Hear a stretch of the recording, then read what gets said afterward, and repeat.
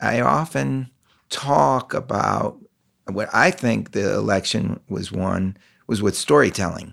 Yeah. There's this quote that I often cite from Yuval Noah Harari. He's written *Sapiens* and 21 Lessons for the 21st Century, best-selling author. And he starts that book about the lessons with this quote, humans think in stories rather than in facts, numbers, or equations. And the simpler the story, the better. And when you think of what Trump did, low energy Jeb, Lion Ted, crooked Hillary, he literally got the story down to 2 words. And nobody ever fired back a story at him or had a compelling story of their own to fight that off. Everybody's trying to compete in his lane, and he's going to win that lane every time. If someone wants to compete, they have to compete in a way that discombobulates them. Everybody's trying to do what he does, and he's better at causing this chaos than anybody. So let me add on to what I think you're right on the storytelling side. I'm convinced, and I said this during the election, he was the bully bullying the bullies. So there was a certain large segment of the Republicans that felt, and you could also say there were, 30% of 2-time Obama voters in Pennsylvania, Wisconsin, Michigan voted for Trump. 30% of people that voted for Obama twice changed and voted for Trump. Why? Well, they felt like they had been beat up. They had felt like no one was listening to them. They'd felt like politicians, I always say this, like Clinton said, I'm going to build the bridge to the 21st century. And everybody went, well, what does that mean? And then Bush came in and said, I'm a uniter, not a divider. And then like a month in the administration, he's fighting the Democrats left and right. And then Obama came in and said, I'm going to part the seas, and there's no there's no black and white, there's red, white, and blue. And then he immediately went out and started fighting with the Republicans, and people just they got fed up with it. And then this guy was like, I'm not going to make stuff up. We're going to go, I'm fighting for you. And they believed him. And he was like the bully that had their back. Welcome to Big Questions. This is Cal Fussman, and we're going to go somewhere I don't usually go on this podcast, into politics. I'm probably the least political person you've ever met. If I was in a party, it would be called the Party of Curiosity.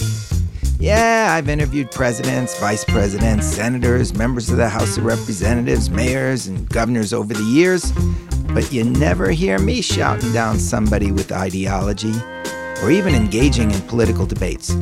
I believe in listening to all sides and trying to find what works best for everybody. And you know what?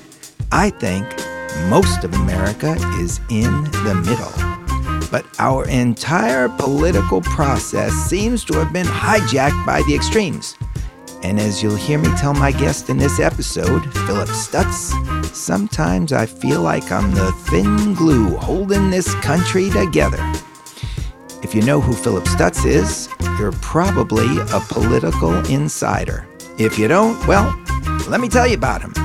He's been behind the scenes of many, many political campaigns on the Republican side over the years. Phillip has contributed to more than 1,200 election victories, hundreds of them in the House of Representatives, dozens in the Senate, and 3 presidencies. He's the founder of Go Big Media, that's a political media firm, and Win Big Media, a corporate marketing agency. So, we're going to get into how politics has changed over the last 20 years with the inclusion of big data, that started with George W. Bush, social media, that was shot into the stratosphere by Barack Obama, and branding. By who else? Donald Trump. This conversation was recorded a while back before Howard Schultz got into the 2020 presidential race. On the surface, the landscape may have changed with new candidates since we spoke, but the conversation is evergreen. It will help everyone understand what's been going on underneath all the screaming during the last 2 decades. And I hope it will make people more considerate toward each other's views and look for a way to come together. As you'll hear, Phillip is battling a rare, incurable esophageal disease called achalasia, and I found that when people sit next to one another in the waiting area of a hospital emergency room, they understand what they have in common: their humanity. I hope there's some way for our politics to swing to a place when we can feel for one another the way we used to. And what a perfect transition to my sponsors. Because if there's one thing we can all agree on, it's Sportique. Sportique makes the most comfortable hoodies, sweatpants, and t-shirts you will ever put on. Doesn't matter if you're a Republican or a Democrat, conservative or liberal, you're gonna love how soft that fabric feels. Check out what I'm talking about at Sportique.com. That's SPORTIQE.com. And use the offer code CAL to get a 20% discount. You know what? If everybody started wearing Sportique, I'll bet the world would be a happier and more confident place, because Sportique will bring you comfort, comfort's going to bring you confidence, and that is going to make you happy. And WeWork. Every time I enter WeWork, I see people getting along just fine. There are no arguments at the water cooler. In fact, that water cooler is a very special place because it's generally stocked with slices of pineapple, cantaloupe, and other fruits to give everyone a refreshing taste. It's said that WeWork is a spot where company meets community. For me, it's home away from home. WeWork has office spaces for any of your needs. You want a table with some smart people sitting nearby? WeWork's got it. You need a private office? Got that too. If you have several people working for you and need a large space to fit everyone, WeWork's got your back covered. And if you need podcasting and theater space, just ask. Go to www.we.co/Cal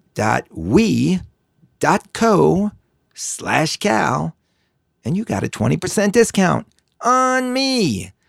That's going to put you in the middle of a great community. I love my Global Access Pass that gets me in a WeWork wherever I go. And you would too.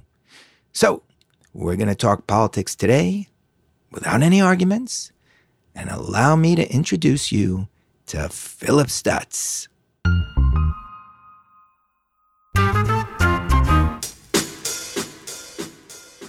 I'll tell you a story from my childhood. I love it. 4 years old. I used to love collecting coins, old coins, right? I'm laying on my back on my bed, looking at pennies. And I'm holding this penny up over my face, looking for the date. Mm-hmm. And I think it was like a 1903. And I say, 1903! Was it like an Indian head too, or no? No. I think it's just ordinary penny. But 1903 was 1903. I was a kid. I was 4 years old. And my mouth opened because of all the excitement. And the penny slipped out of my fingers, went down my mouth, and stuck in my esophagus. Oh, my God. And we waited for the penny to come out. Didn't come out. Went to the doctor, and they had to go in and take it out. Yeah. And left scar tissue.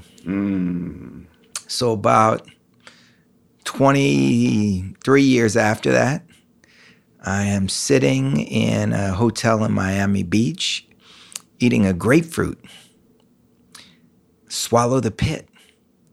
Get stuck. Oh, my goodness. Can't eat for a week, waiting for it to go down. Won't go down. Had to have it pulled out. Then, about 10 years after that, I'm training to fight Julio Cesar Chavez to write a story for GQ magazine. And I was eating minestrone soup. Okay. Minestrone bean went down, stop. And I can remember the panic of everything else I tried to put down not going down. And they had to pull out the minestrone bean. And so when I heard about your case, I thought, oh my God, this is your everyday. Yeah. How did it happen? Is this the first question? How did it happen? That is the first question. They don't know, and the doctors won't. I mean, doctors will give you vague answers on anything you ask. So we don't know. I believe it's autoimmune related, and that's from the doctor that I now work with, which is Dr. Gundry, which we'll get into, I'm sure. But I think he's going to be on the podcast either next week or a couple weeks down the road. He's my doctor now. I wrote a series about on Medium. I wrote a whole series about my disease, and the last one I wrote was about a little over a year ago, and it was Dr. Gundry Saved My Life, but I'd never met him at that point. But we ended up connecting, and what I realized was I just had an incredibly unhealthy gut. I mean, you can look at me right now. I'm skinny as anything, and I've always been skinny. You look good. Yeah, thanks. I appreciate it. But I mean, I've always been able to eat whatever I want, whenever I want, and I was probably eating a lot of things that were really bad for me, but it didn't affect my weight, so why would I stop? And ultimately, my esophagus turned on me, I guess, or was fighting back against whatever was coming up. The doctors really think I was diagnosed in 2012 after about 18 months of no diagnosis, and doctors were just throwing their hands up in the air. But they basically said, really, you probably had this a lot longer than you think. Your esophagus was probably working at a 30% level, then a 20% level, then a 5% level, and then it just completely died. They have these tubes, they call them bougies, I think, where they put the tube down your throat and into your esophagus to stretch it out. They never did that with you? I've had it done probably 10 different times. Oh, okay. Yeah. But my esophagus doesn't work. So that is only to try to give me more room for food to go down, if that makes sense. It won't allow food to just naturally pass down. No, you have nerves and muscles that, basically shoot the food down from your mouth to your stomach, and mine are completely dead, and they'll never work again the rest of my life. Wow, so it's just like a tube. Yes. And things go down. Right. And you just got to hope that the pipe is clear so that it reaches your stomach? Is that it? Eating is a chore. Wow. It's a chore. I mean, I've had 15 minor procedures on my esophagus. I've had 3 major surgeries on it. It looks like it's been shredded, and it really looks like an upside down pom-pom. That's the only way to describe what it looks like. And so, yeah, I mean, the doctor, about 2.5 years ago, I'm in the Mayo Clinic. That's where the last doctor I went to, and I had surgery, and the first 2 major surgeries failed. And then the third one, it gave me some relief. And I mean, this is how crazy it is. I had this disease for 6 years or 5 years. I'd never Googled the disease. I just said I didn't want to face it. It was it probably maybe some shame in it. I know that sounds weird. Shame? Yeah. I carry a lot of in my past, I think I carry a lot of shame. So I was like, I have this incurable disease, and I didn't want to tell people, and I didn't. But it's something that is with you every day, every meal, every minute, every day. And you're working in politics, so you're around people all the time. All the time. You're not eating alone, or are you? No, and that's a real. I hadn't thought about that. I would eat alone. You would? Yeah, and it affected relationships. It affected a lot of relationships. I would just prefer not to bother with it, like in front of people, because it's a chore, right? And so I'm in the doctor's office, and this is like in August of 17 or 16, and the doctor and I said, "What's the long-term prognosis here? I mean, I know that my esophagus isn't going to work again." And he said, "Phillip, this last surgery is the last one you'll ever have. And after that, we're just going to have to remove your esophagus, have an esophagectomy. And you're most likely going to have a feeding tube for the rest of your life." And I went, "What?" Now, 5 years I had this disease. This is news to me. This is how ignorant I am. And And I went, what? And he goes, yeah. And I said, well, what's the timeline? He said, well, the last surgery, they pulled my esophagus straight. They cut 25% of my stomach out. They wrapped it around. They stapled it all together. And one day that wrap will come undone. And it could be in 5 years. It could be in 10 years. Some people go 15 years. But it's going to come undone. And at that point, it's kind of a different situation for me. And I remember sitting in the doctor's office and saying, there's got to be something else. And he, as I was walking out, he pats me on the back and says, Phillip, your disease is what it is. Take your medications. By the way, the medications have long-term dementia effects. Oh, man. But they work in the short run. And he said, take your medications. We'll see you in 6 months. And he patted me on the back. And I drove home from the Mayo Clinic that day. And I said, I don't accept this. I don't know what that means, but something has to change. And that was really the start of this crazy. Dr. Gundry is your man. Well, and a lot of other things now, so that we can get into. But I'm in LA right now. Right. And I'm attending Peter Diamandis as a mastermind called the Abundance 360 Conference. And I've been going for years. And 2 years ago at this conference, he gets up on stage and he says, everybody pull out your notebook and write down a moonshot. What's your moonshot? Moonshot being something that people say is impossible that you want to make possible. And you want to make possible soon. And I was at a business conference. And everybody's writing their moonshots, how far they want to take their business and grow their business. And this is after this Mayo Clinic visit. And I wrote down in my notebook, I'll find a cure to this disease in 5 years. And the beauty of being an entrepreneur is how stupid and ignorant you are. But that's the beauty of it, because every doctor, there's a rare disease. There's no money in rare diseases, like research for cures. Right. So one of the things that Diamandis also said was write down something you'll do immediately after this conference to get some momentum. So I wrote an article and it appeared in Inc. magazine, and I laid out, and this is when the shame lifted off of me. Okay. So I kind of put it out there that I had this moonshot to find a cure in 5 years of a disease that was incurable. This is when the woman in Los Angeles saw it? Okay. And she saw the article and reached out and said, what are you talking about? And I said, yeah, I don't know. I got to find a cure, And I looked up, there had been some early work to try to find a cure for this disease in like the late 90s, where people said stem cells could be possible. So I just yelled it out. Was these stem cells? I don't know what that meant, And so she said, well, let me call some doctors and that I know that work on this disease. And she calls me back like a week later and she says, look, I found this doctor at Johns Hopkins, and he has been working on this disease for 25 years. And he too thinks that stem cells could be a cure one day. You should talk to him.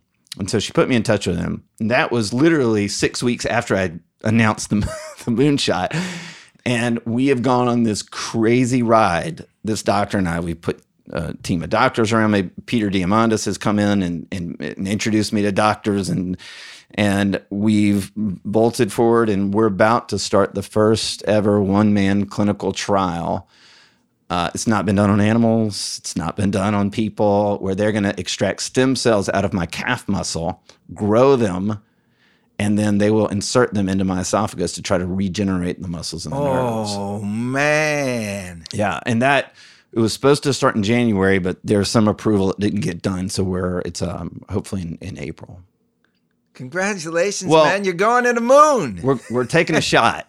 It's a shot. But here's the deal. If it doesn't work, it's okay. I'll go to plan B. I don't know what that is, but I'll figure it out. And the truth of the matter, Cal, is that this disease is the best thing that ever happened to me.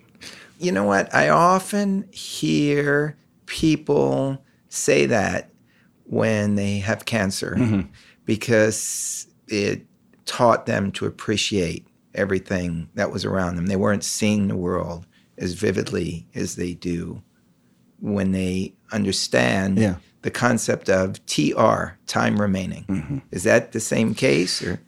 It is. I think it woke me up. It woke me up and it said, I have to be better. I had to find my true purpose in life. And frankly, I probably wasn't a very good person before the disease. I probably wasn't a very good father. or a husband. And it wasn't like I was catting around or anything like that. I just was I was one of those people that just blamed everybody on everything, and I was always right and that kind of person. And the disease forced me to realize that I don't have that much time, and I need to be. And so I always say at 40 years old, I'm 44 now, I realized I had to rewire my entire belief system, my entire wiring, everything about whatever I'd ever acted on was wrong. And I had to change, or I wasn't going to have a marriage, and I was going to have a broken family, and my business, wasn't where I needed it to be 4 years ago. It is now. But I mean, like all of those things, like I feel very blessed, very purpose driven. I feel every day is a complete blessing, and I work really hard to try to just be a better person. And I screw up a lot still. I mean, I'm a mess all the time, but it is something I'm striving. I'm looking at your book here, Fire Them Now, and there's a lot of smart things in there. Yeah. So some intelligence has come along, or wisdom has come along the way. Well, I created 2 startup marketing agencies, a political and corporate marketing agency, and we have the values are 2 things. That's it. It's give more than you take and always be growing. And the reason I created those 2 was because I didn't do that for my entire life until I created the companies, and I said, that's what I'm striving to be. Okay, let's go back to the beginning here. Was there a moment when you were 7 years old when you thought to yourself, you know what? Politics. Yeah, I like politics. Because I know you went in that direction. How did it happen? Yeah, I always loved politics and college football. Like I'm from Alabama. Like I went to the University of Alabama. I literally chose my college because I liked college. That was my college football team. That's literally the reason I went to college. So I love good reason if you're in Alabama. Yeah, well, except for this past season. But yes, but look at that, man. You have an unbelievable run. I know. Anyway. Oh man. But I love. You got spoiled, brother. Okay. But I went into politics to work in politics, not run in politics. And I cannot describe it as a drug to work in politics. But like when you were in junior high school, were you in the student No, so it wasn't back then. I mean, I followed it, right? But I didn't. I don't know. It wasn't my thing. I wasn't in, the college political groups. I didn't do anything until I was 22, and I went. I need to figure what I'm going to do. Need a job. Yeah, and I ended up working on a presidential political convention out in San Diego. And here I am, this Alabama kid, never been to California. And I went out to this convention in 1996, and I was in fact, I met Larry King there. Wow, I'm trying to think. 96, so that's Clinton. It was and Dole, mm-hmm. Right? Bob Dole. Yeah, and I literally was around all these politicians. I saw the people that worked for them, how passionate they were, and I just said, "Man, I want to be a part of that." And so then it just kind of created the space, and I moved to DC after that and started working on political campaigns. What was your first campaign? Dan Quayle for president. Dan Quayle for president. Here's a great thing. Oh, man. the campaign, Cal, was Quayle 2000, but we never made it out of 99. Oh, man. It was, you know what? Hey, he was vice president. He was vice president. Listen, my dad wasn't a big campaign contributor. I didn't have any contacts. I started in politics without anybody helping. Not that that's, I'm not saying like I'm anything, like I just didn't have any. Like everybody in that day and age had their daddy knew George W. Bush or George H.W. Bush. I didn't have anything like that. So I had to create my own path. That meant I didn't have as many opportunities early in my career. But the cool thing was I got to sit in the office next to the former vice president at 24, 25 years old. And I got to know him. I had to play golf with him. And I mean, it's a heady time. Let me ask cool. you, because there's sort of a stereotype of Dan Quayle as like not the brightest bulb on the block. And you can remember that when he was running for vice president against Lloyd Bankston, there was a brutal line where Bankston basically said, "You're not John F. Kennedy," and kind of just reduced him to an oil slick in front of the country. Maybe that was really unfair. I don't know. I never met him. What kind of guy was he? A great guy. Great guy. He was probably flighty, like a little all over the place. Thus, you kind of miss your details by that, But look, it was a great experience for me. I was, again, young guy trying to make my way and working in the behind the scenes in politics. And had the opportunity to move to Arizona and make $0 and work 7 days a week, and for a guy that had no chance at winning, and I was blessed to do it. Wow. I'm just thinking how one misstep in politics can basically brand you for life, like Gerald Ford tripping on steps, and the next thing you know, he played football without a helmet. It never seems to leave. And, listening to you talk about Dan Quayle, I'm wondering, what if I hung around with this guy for a week without knowing anything, what would I think? Probably something very different from the stereotype. Isn't that everything in life? And it's kind of sad that the society is where it is right now. Like, my wife is a liberal Democrat. Oh, no. I don't know if we would have been able to date if we had met today rather than meeting back in 2006 or whatever. Like, she doesn't care what my politics are, and I don't care what she is. In fact, we talk sometimes about things that we don't agree on, and we listen to each other. I know that sounds like hokey, but it's true. Like, I love learning from people. I don't care whether people are left or right, but we're living in a world now where you got to pick a side, man, or you're in deep trouble, and it's a shame. Well, here's a good place to go, because I often feel like I am at dead center in the country, like the thin glue holding the whole country together.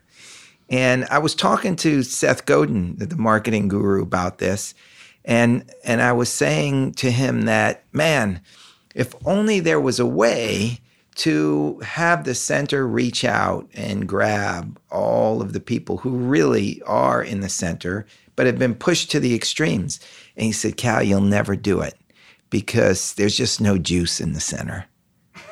Just no juice. Seth is like the most brilliant, quotable person ever. Like, his daily emails are insanely good. He's right. I mean, my politics are, I don't care about social issues, and I'm a libertarian more than anything else. I just want people out of my way. I think if you got everybody in a room, they'd be pretty close to that, even on the right and the left. Like, there are extremes on the right and the left. Take those out.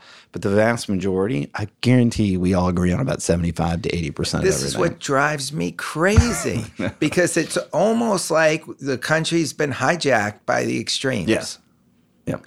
And there's not that many of them. There's more of us. But they're louder. Well, because we're in the center. That's right. There's no juice in the center, man. The mushy middle. I'm waiting for somebody to figure out a way to make the center as dynamic as the extremes. Mm-hmm. But Seth told me it's impossible, so... Yeah. I mean, they tried this a couple of years ago with an organization called No Labels. Have you heard of it? No. There you go. Well, I remember back in the 70s when John Anderson ran for president as kind of an independent, and didn't work for him either. Yeah. So I think Howard Schultz, the Starbucks CEO, is looking at trying to run as an independent. I think Mayor Bloomberg out of New York is looking to run as an independent. So, listen, here's my thing. It's part of what we talk about in the marketing today, but everything's being disrupted. Everything. And I always say in politics, we're the trendsetters. in 2016 was the most disruptive moment in the history of our American politics. Okay, tell me if I was wrong then. I announced at the time at Larry King's breakfast table that this was all about the two-party system folding, and we were going to have multiple parties. Right. Do you see that coming? Well, I'll look at it a little differently because I look at it from the inside. So it's hard to, I'm blinded in a way. But I will tell you this. I get this question all the time. Do you work only for Republicans? And I say you've worked on both sides, right? No, I've worked on Democratic issues, but never a Democratic candidate. Okay. You have to, in our business, you sort of have to ethically choose a side. But I don't know if that's going to happen in about 10 years. I think we're in such a crazy disruptive moment. I think it'll move away from, I don't think people really care about parties as much as they care about the candidate and what they stand for. And so I definitely see this cross-pollination between people that work on both sides of that. I work on education issues that are bipartisan, healthcare issues that are bipartisan. I work on environmental issues that are bipartisan to help those issues advance with their bills in Congress. We're going to try to get them into laws. But I have to choose a side when it comes to a candidate. And I don't think in 10 years that will actually be the ethical standard anymore. You mentioned healthcare. This is a question that's come up at the breakfast table.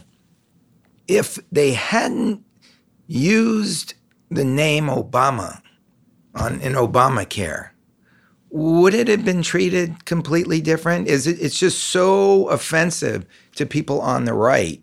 They just hate Obama. So whatever has his name on it, even if it's good, they're just not going to accept.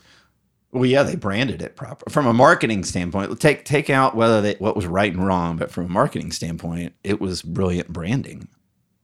Because you were going to offend 50% of the people by putting his name on it. Well, it seems to me that if we could keep the names off and just try and have the policy out there that's the best for everybody, we'd all be happier. Mm-hmm. But that ain't happening, huh? Well, because the two sides say one's, you need to have more of a private sector approach and one's a public sector approach. And that's not going to change. I mean, those views are not going to change. So I just don't, I don't know. So the private sector approach, people said, let's label it Obamacare. Thus it got labeled and branded and, but ultimately they didn't win the argument. It's in place. It is in place. And then voted on by a conservative justice. That was the difference in whether it passed, through the Supreme Court. So ultimately, they didn't win. Do you have a most cherished moment in politics where you won? I don't know. I've never been a political guy. Yeah. So I don't know what you would feel after spending 20 hours a day working on a campaign and then winning. The worst is the losing. Because when you did, there was a 3-year period, I think 2000 to the end of 2002, where I had, or maybe it was 2001 to 2003, but I had basically 20 days off in 3 years total. And one of those campaigns was I was working in South Dakota for a year for John Thune's U.S. Senate race in 2002. He lost by 524 votes at a 334,000 cast. Oh, man. That was a tough one. Because at that point, any little thing you did won the election for Johnson, who was the Democratic senator, and anything we did was the difference. You never know. That's how you do it. Those are the worst. The 2004, I was the first ever Republican Party get out the vote director, and we won the reelect for Bush. And so that was a crazy, rewarding night. But I would say that even beyond that, there was probably a moment that I believe I never talked about it because I was thinking about when I was talking to you today, and I was like, I've never talked about this moment, and it was in 2000. It was actually 18 years ago, the beginning of February. Bush had just been sworn into office. It was 2001, and I was working for the Secretary of Education, Rod Page, and I was basically his political aide at that moment early in the Bush administration, and political aides, it's just so typical DC. It is all ego and power. People don't. It's not about money. Everybody thinks all these people make all this money. It's really all ego and power. And here I am, like the right-hand man at the moment to the Secretary of Education, and I was 25 at the time, and thought I was pretty badass. And so he comes to me and says, "Hey, we've got to go to the meeting at the White House today." And so I said, "Oh, great." So we went over to the White House, and we go to the West Wing, and we go into the Roosevelt Room or the West Wing, and the president comes in, and at the table is all these CEOs, Carly Fiorina at Hewlett Packard, and the CEO of AT&T, and the president lays out his strategy for No Child Left Behind, which was an education plan he was putting together. And I'm in this meeting. It was a cool moment, right?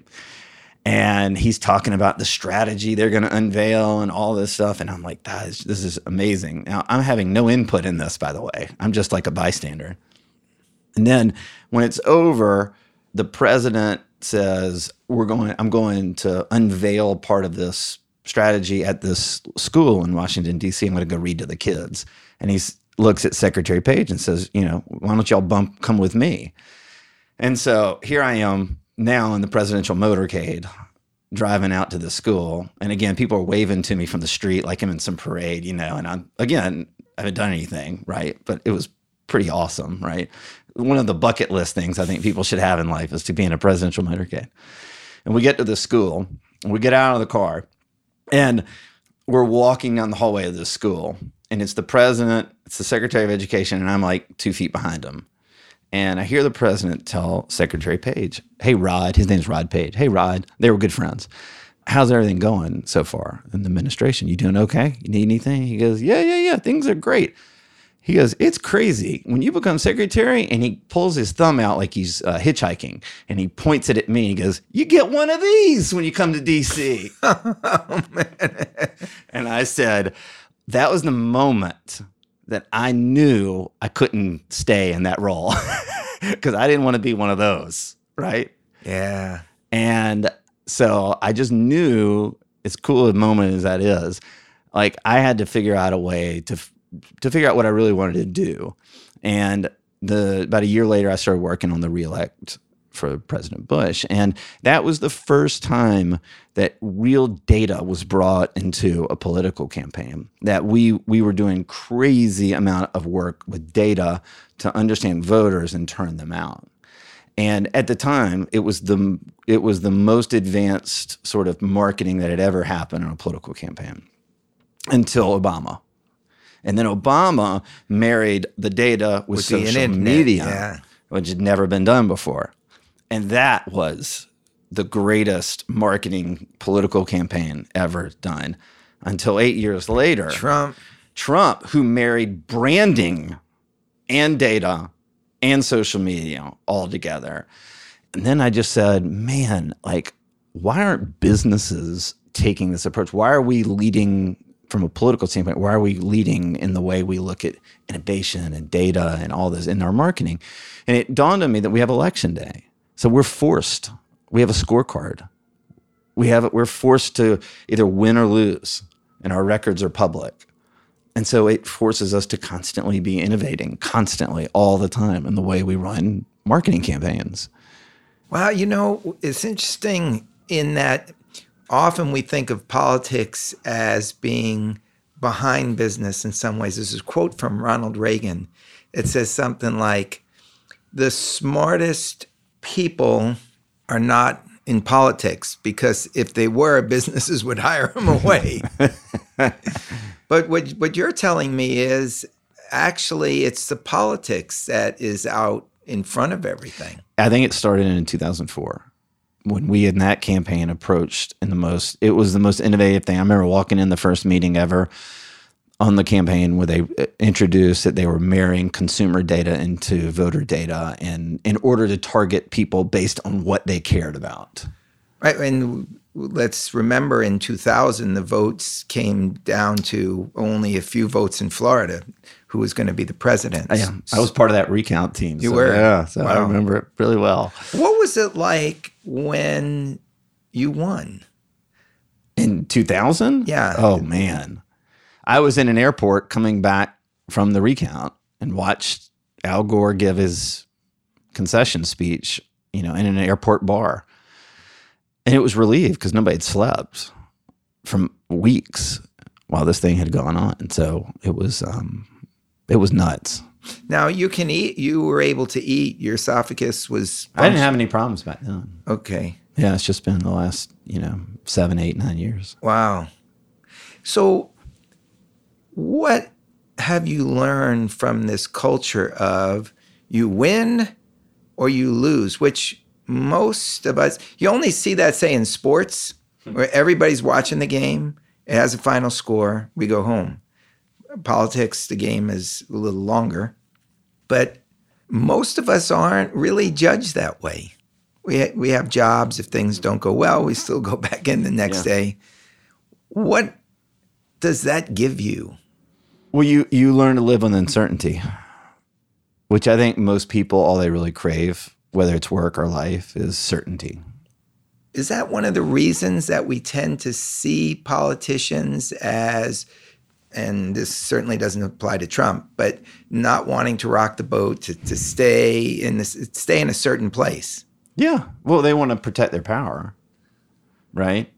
But, what I think is so amazing about what we do is that we have election day. I have a scorecard. Like every election I do, there's a government database that tells everybody in the world what races we're working on, how much money we made, what the campaign spent money on. And so it's very transparent. And so what happens, do you think, in my industry if I'm working for a political candidate and we lose? What do you think my competitors do the next time we go out and pitch against them, against another, trying to land a political client? You know what? I don't know. What do they do? Cut my legs out from under me. So you got to win in this business. How would they cut your did you see that race he worked on last year? This is your opponent, right? Or yeah, it could be in a primary. It could, mostly in a primary is what I'm talking about.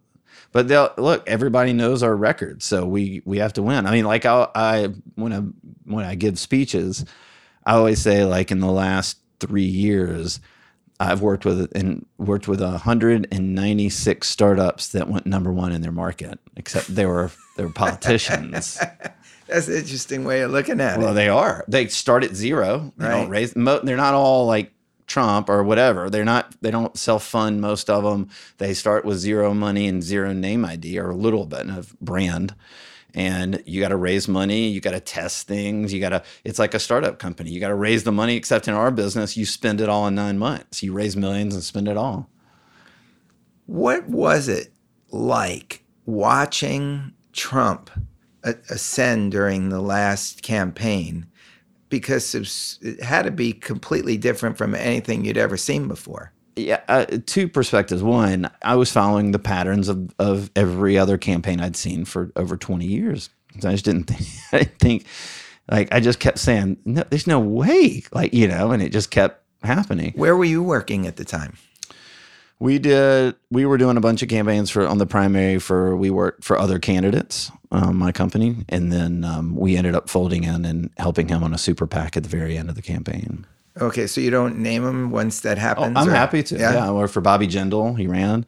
We did some work for Ted Cruz and the super PAC he ran. We did some work for Marco Rubio. And so we were involved, not with Trump initially. Well, here's what gets me. And I often talk about what I think the election was won was with storytelling. Yeah. There's this quote that I often cite from Yuval Noah Harari. He's written *Sapiens* and 21 Lessons for the 21st Century, best-selling author. And he starts that book about the lessons with this quote, humans think in stories rather than in facts, numbers, or equations. And the simpler the story, the better. And when you think of what Trump did, low-energy Jeb, Lion Ted, Crooked Hillary, he literally got the story down to 2 words. And nobody ever fired back a story at him or had a compelling story of their own to fight that off? Everybody's trying to compete in his lane, and he's going to win that lane every time. If someone wants to compete, they have to compete in a way that discombobulates them. But everybody's trying to do what he does, and he's better at causing this chaos than anybody. So the other thing, let me add on to what I think you're right on the storytelling side. I'm convinced, and I thought about, you said this during the election, he was the bully bullying the bullies. So there was a certain large segment of the Republicans that felt, and you could also say there were, 30% of two-time Obama voters in Pennsylvania, Wisconsin, Michigan voted for Trump. 30% of people that voted for Obama twice changed and voted for Trump. Why? Well, they felt like they had been beat up. They had felt like no one was listening to them. They'd felt like politicians, I always say it's like Clinton said, I'm going to build the bridge to the 21st century. And everybody went, well, what does that mean? And then Bush came in and said, I'm a uniter, not a divider. And then like a month in the administration, he's fighting the Democrats left and right. And then Obama came in and said, I'm going to part the seas, and there's no there's no black and white, there's red, white, and blue. And then he immediately went out and started fighting with the Republicans, and people just they got fed up with it. And then this guy was like, I'm not going to make stuff up. We're going to go, I'm fighting for you. And they believed him. And he was like the bully that had their back. He's like, get behind me. I'm going to bully these people that are always shouting you down. You can see this now with the political correctness in society now, and the social media that jumps on something without any context, without knowing anything, and they'll jump down, and ruin someone's life over it. And I think they feel like he's got their back, and that was a big component. So when he would tell these stories to those people about, we're going to win, we're going to do this, we're going to do this, they loved it. They fed off of it. And he knew how to tap into that. And when you were watching this, were you just shaking your head in wonder, saying, how is he getting them to go along? Or could you see it just moving in the direction that it moved in? Yeah, I just kept thinking. And Cal, I have to be honest, because I went on national TV about 30 times during the campaign and said, I don't think he can get there. And I thought there'd be a brokered convention. I did think Cruz would come in, but he kept just overpowering everybody on the Republican side. And it was funny because, people that I knew that worked for Hillary were like, well, this is great. That's what they wanted. They wanted Trump. Oh, man. Yeah. Well, you'd be careful what you wish for. Yeah, I didn't know that. I didn't know that's what they wanted. Sure, they thought there was this ceiling with him. And, the 35%. Yeah. And we talked about this earlier, but there's this hidden support for Trump that pollsters don't the media pollsters they always give you the straight line, but everybody that works behind the scenes in politics knows that there's a hidden 2 to 4% bump on Trump because people are afraid to say that they support President Trump. And so they just won't say it. And therefore the polls are skewed just by a point or two or 3 or 4, depending on who they're surveying. How much do you think storytelling will play a role in the next election? It depends on who the Democrat is. That's the thing. That's the most fascinating thing to me. You can see the pattern that they're going to have 20 candidates like we had 20 candidates in 16. Right, yeah. They got people shouting at each other that wouldn't act certain ways. Then you got people like a Cory Booker who has been grooming himself to be president forever and ever, but he's taking all this Wall Street money. How does that play? Now you've got all these female candidates, Kamala Harris, and Warren, and they're credible and they're running left. So how do they? How does that dynamic? Do the white guys who want to run, are they kind of like, well, I can't run this time because it's time for the woman? I don't know. And I think they're going to have a huge civil war in that party, like we did in the Republican Party for the last 5 years. And it's going to be interesting to see what the effect is. Do you think that whatever is going on in the Mueller investigation is going to play out pretty soon? Or are we just going to live in this day after day after day? And then we get close to 2020 that we'll just have the election. I don't know. I just don't know. I feel like there'll be a dump at some point. They'll dump everything out. You can tell with all the indictments that they're trying to get closer and closer and closer. Yeah. They must not be where they need to be yet. Otherwise, they would come out. I mean, they're obviously going after the president. And they keep indicting people around him, but they haven't closed this thing. So I just don't. I mean, who knows? I have no idea. Is this the most fascinating time in politics that you've seen? It's the most different. I guess it could be fascinating. It's scary because I just feel like there's just so much anger on both sides. I don't know. I don't know. I look at it and it's like people aren't given the benefit of the doubt. Deals aren't being made anymore. People are holding their grounds because they're so scared of the mob on both sides, and it's worrisome to me. Well, is that the opening for third and fourth party so that there isn't this one-on-one confrontation? Right. And people will have to work together in order to get a majority. It could be. It could be. There's, again, let me just say this. I don't care if it's in the economy or it's in politics, but we are in a very disruptive moment in our world right now. We're in a very disruptive moment. Trump election should stand out. People should see that and understand that there's some sort of beneath the surface earthquake going on. And, I'm at this conference right now, and it's all about technology. It's all about the displacement. It's all about how AI will replace 40% of jobs and how businesses aren't adapting to the change that's coming in the next 10 years in the economy. And we're just seeing this everywhere right now. And I think people, because they want their certainty, aren't adapting. They're not changing. They're not innovating. And all this disruption's coming, and it's scaring people. And I think this is the nature of why people are so worked up right now, because they're scared. What will happen to storytelling in the AI world? Well, I don't know. I mean, I thought we've looked at this a little bit like, are there going to be VR glasses that you can jump in and all of a sudden you're at the rally, the rally for the presidential candidate, which is kind of cool. Like, you are there. Yeah, you're literally on the front row watching it. I mean, you're already doing that with NBA games right now. You can sit on the front row with a VR headset. I never heard that, but oh yeah, I have to look into it. Yeah, and you can have courtside seats. As the game's going live? Yeah.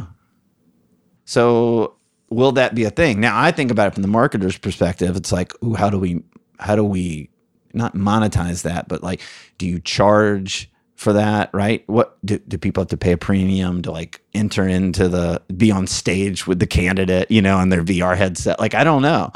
So I don't think the stories people telling stories will ever go away. I think this is the one connection that won't change with all of us. I really don't. That's the one thing we have to have. I'm so happy to hear you say this.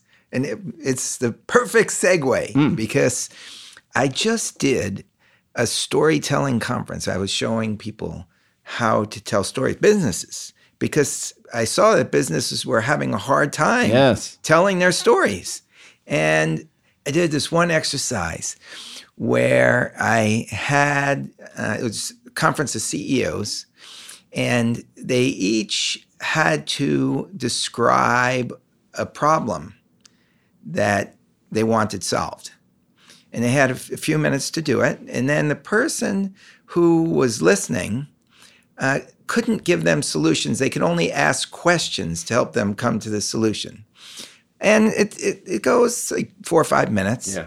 And so I get done with the 5 minutes, and one of the CEOs looks up and he said, "Oh, I still haven't finished the problem yet." And the simpler the story, the better. Right. And the next time we did the exercise, he had done it in half the time, and he looked over at me and said, "Nailed it." But I noticed that a lot, these were CEOs, And a lot of them had trouble telling their business's story. It's crazy. It's crazy. And I know this is what I'm screaming and hollering about with the businesses we work with. Like, they come in and they say, well, we ran some Facebook ads. And I'm like, well, what did you say? What was the story behind it? There was nothing. There was no story. They bought into something someone was selling them. Like, the way we do it is maybe more scientific. Like, we will go out and with a company, we'll take their customer base and we'll overlay it on thousands of points of data. And then we can ascertain what their customers think and feel and what they're purchasing, what motivates their purchasing decisions. And then we can devise marketing campaigns that say, how do we make a connection? How do you talk to them in the way they want to be talked to? Because you're in their gut. And you know what they're thinking. You know this because you talk to all these CEOs. They just want to talk about their companies because they're proud of them. Right. They put their blood, sweat, and tears in them. But they're not thinking, well, what is it's about your consumer thing? Yeah. And so we always try to dig down and try to understand that and then devise that. You said something once, and it was it Quincy Jones when he does a book signing? Right. He sits there and it could take 6 hours, but he'll make a personal connection with every single person. Correct. It's brilliant. That is what the world should be. We've moved away from it. Every marketer out there right now says, hey, I have this phone in front of my face, so you've got to run all these ads because that's where the eyeballs are. And I think it's completely the opposite. I believe you've got to build connections with people through storytelling, through interactions, through relationships, through ways that make people feel good. And then you use your marketing on digital platforms or whatever to reinforce that connection and that relationship. And so, and I just think people, if businesses can understand that everybody's running in one direction right now, throw a bunch of ads up on digital platforms and hope it works, instead of build connections with your customers in the way they want to understand and feel. Like, because we do this in politics. We think about it. This is how we do things. Yeah. This is the voter. Right. Politicians are great. I love the voter. So what, and Cal, what we always do is we take a poll in a political campaign and we find out what the voters care about. And then I'll go to the politician and I'll say, what do you care about? And she or he will say, well, I care about these 10 things. And I go, great. The voters only care about 2 of them. We're only going to talk about those 2, right? It's an alignment. It's not, that politician isn't just making something up. They care about those things. The voters care about those things. That's where we found alignment. And so this is what we try to tell businesses, try to find where they care, what you care about together, what your product and service provides that they love, and reinforce that over and over again. We just did, we're doing work right now for a supplement company. And they'd been running a bunch of ads and they built their company, but it wasn't growing this fast enough. And so what we found was their customers were their best advocates. Their customers resold more than just going out and trying to find new customers. Wow. Because they had a connection with the product. So now we're going to devise an entire campaign around the customers and incentivize them to tell their friends and family. They're the best salesperson for that company. But so many marketers or businesses go, we just got to run a bunch of ads and hope it works. And so I just think differently because I've always been rooted in, I've got to understand what the voters think. And when I applied that to businesses, we've seen just unbelievable growth for businesses. I've never made that full connection till this conversation. If the storyteller looked at themselves as the candidate or the campaign, of course, they better know what the voter wants. Right. It's as simple as that. I'll give you a real example. So we have another company, and they had built this company, and it had stopped growing, and they'd spent millions of dollars in marketing and had nothing. So they came to us, and we did this research and data and psychological profiles of their customers. And they had run these campaigns on discounts. Every campaign they had run was buy this product or service, discounts. And it didn't work. It worked when the economy was bad, but it didn't work anymore. And what we found was their customers wanted to buy in to a higher standard product. So saying discounts was actually working against them. Pushing against them, right. The other thing was they were highly educated customer base, making over $50,000 a year, and they contributed to charities and were very involved in their community. This was a family-owned business that we're working with. They had never told the story about it. It was a generational business. So when we go back to storytelling, my point is like, if we tell the story of this family that they started this company at nothing and they built it and they're part of the community, they're not a big chain, the customer is going to buy into that story. If you say our product has a higher standard because they have green products and higher standard products, they just never marketed them. And you combine that with the story of their family, we've seen massive growth in this company since that happened. It's all about storytelling. But so many businesses have gotten away from that because they think there's got to be some digital marketing tactic that they've got to employ. And I only know this because all we ever do in politics is tell stories. Whoa. This is a pivotal moment in my life when it may seem like, come on, Cal, really? Yeah. I'm telling you, I gave this conference, there was like 18 CEOs in the room, and it got near perfect scores. I just got an email, I'll show you. It said like these scores were unheard of. And I felt coming out of that little conference, it was half a day, like Larry King did when he did his first CNN show. He had Mario Cuomo on. It was at a little studio in a basement somewhere in Washington. They didn't even have cable hookup in Washington at the time. You couldn't watch the show in DC when he did his first show. It was out in Atlanta or other places, but not in DC. But he saw that microphone on the table and he felt the conversation with Governor Cuomo, and he walked out of there and he said, "This is going to work."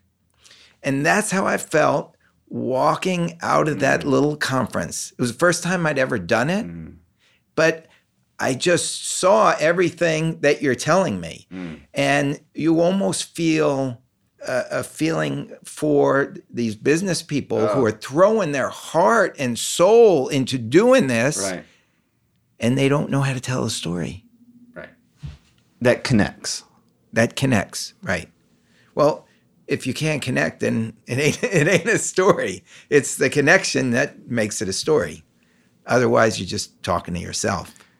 So a couple of years ago, I was kind of doing the pundit thing on TV, and I got asked to go on Fox Business, the Maria Bartiromo show on Fox Business.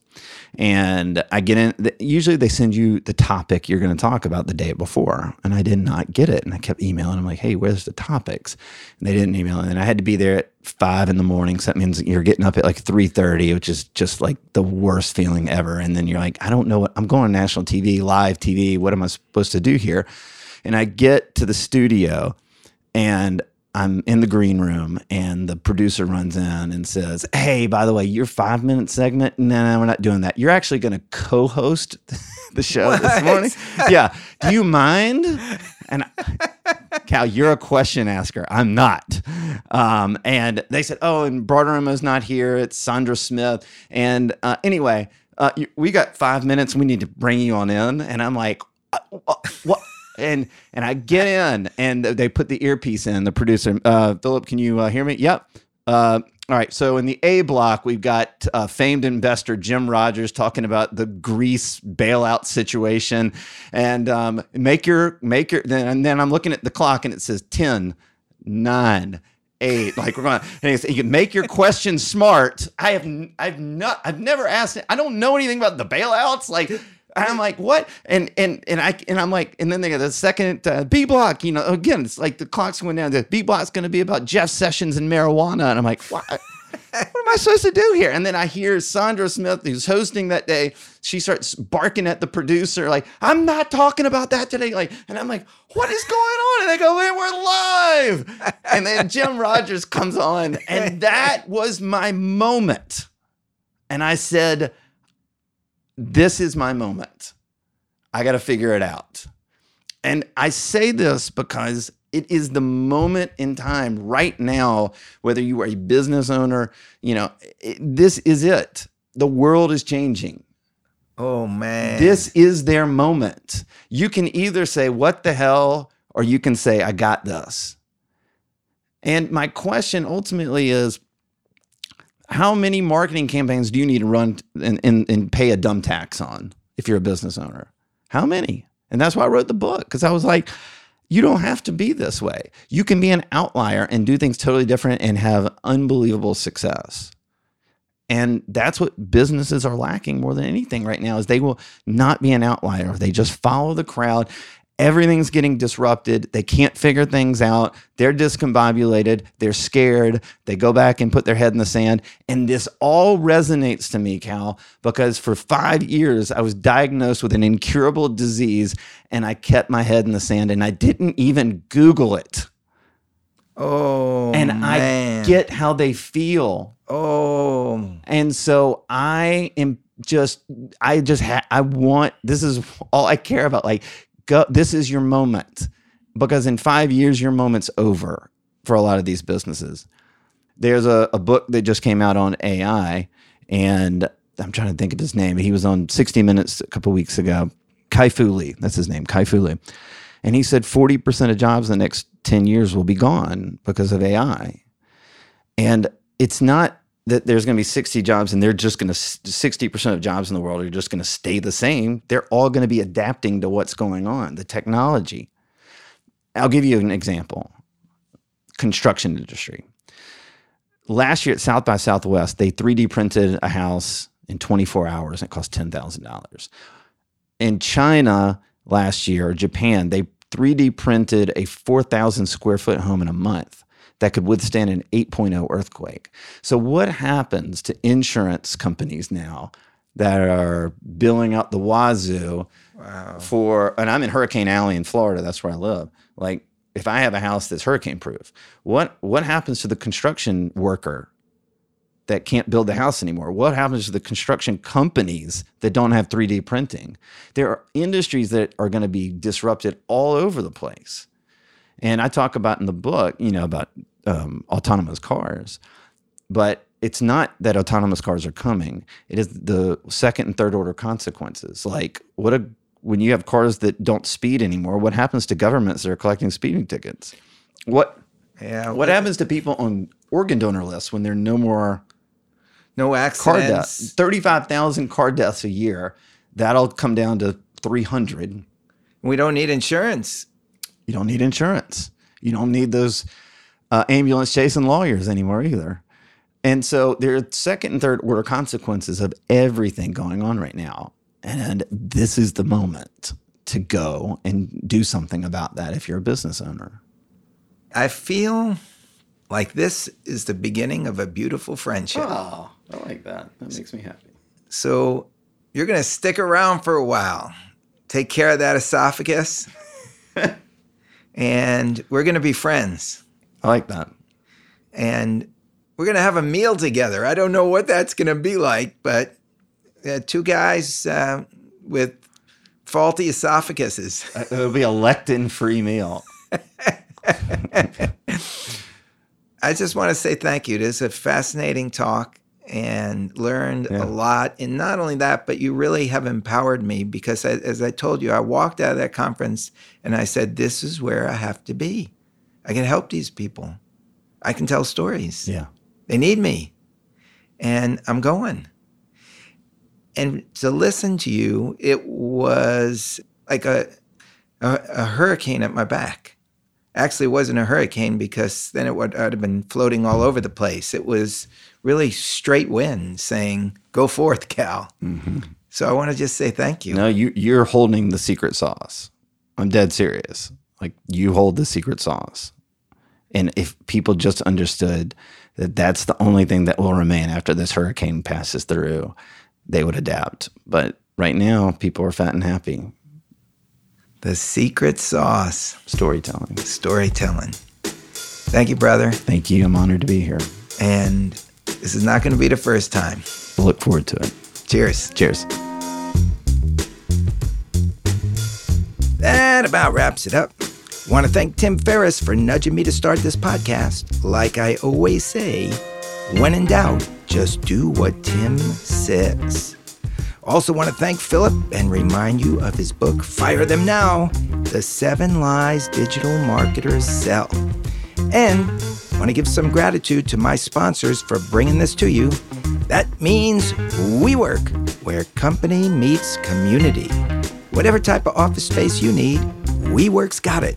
Just go to www.we.co/Cal to get a 20% discount and enjoy.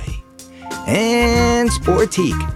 If you're a regular listener, you know I do my intros while I wear my Sportique hoodies and sweats. That's because they make me feel comfortable. To find out just how comfortable, go to sportique.com, SPORTIQE, and use the offer code CAL for a 20% discount. You'll be glad you did. And don't forget to shoot me a photo of the city or town where you listen to Big Questions. Really makes my day.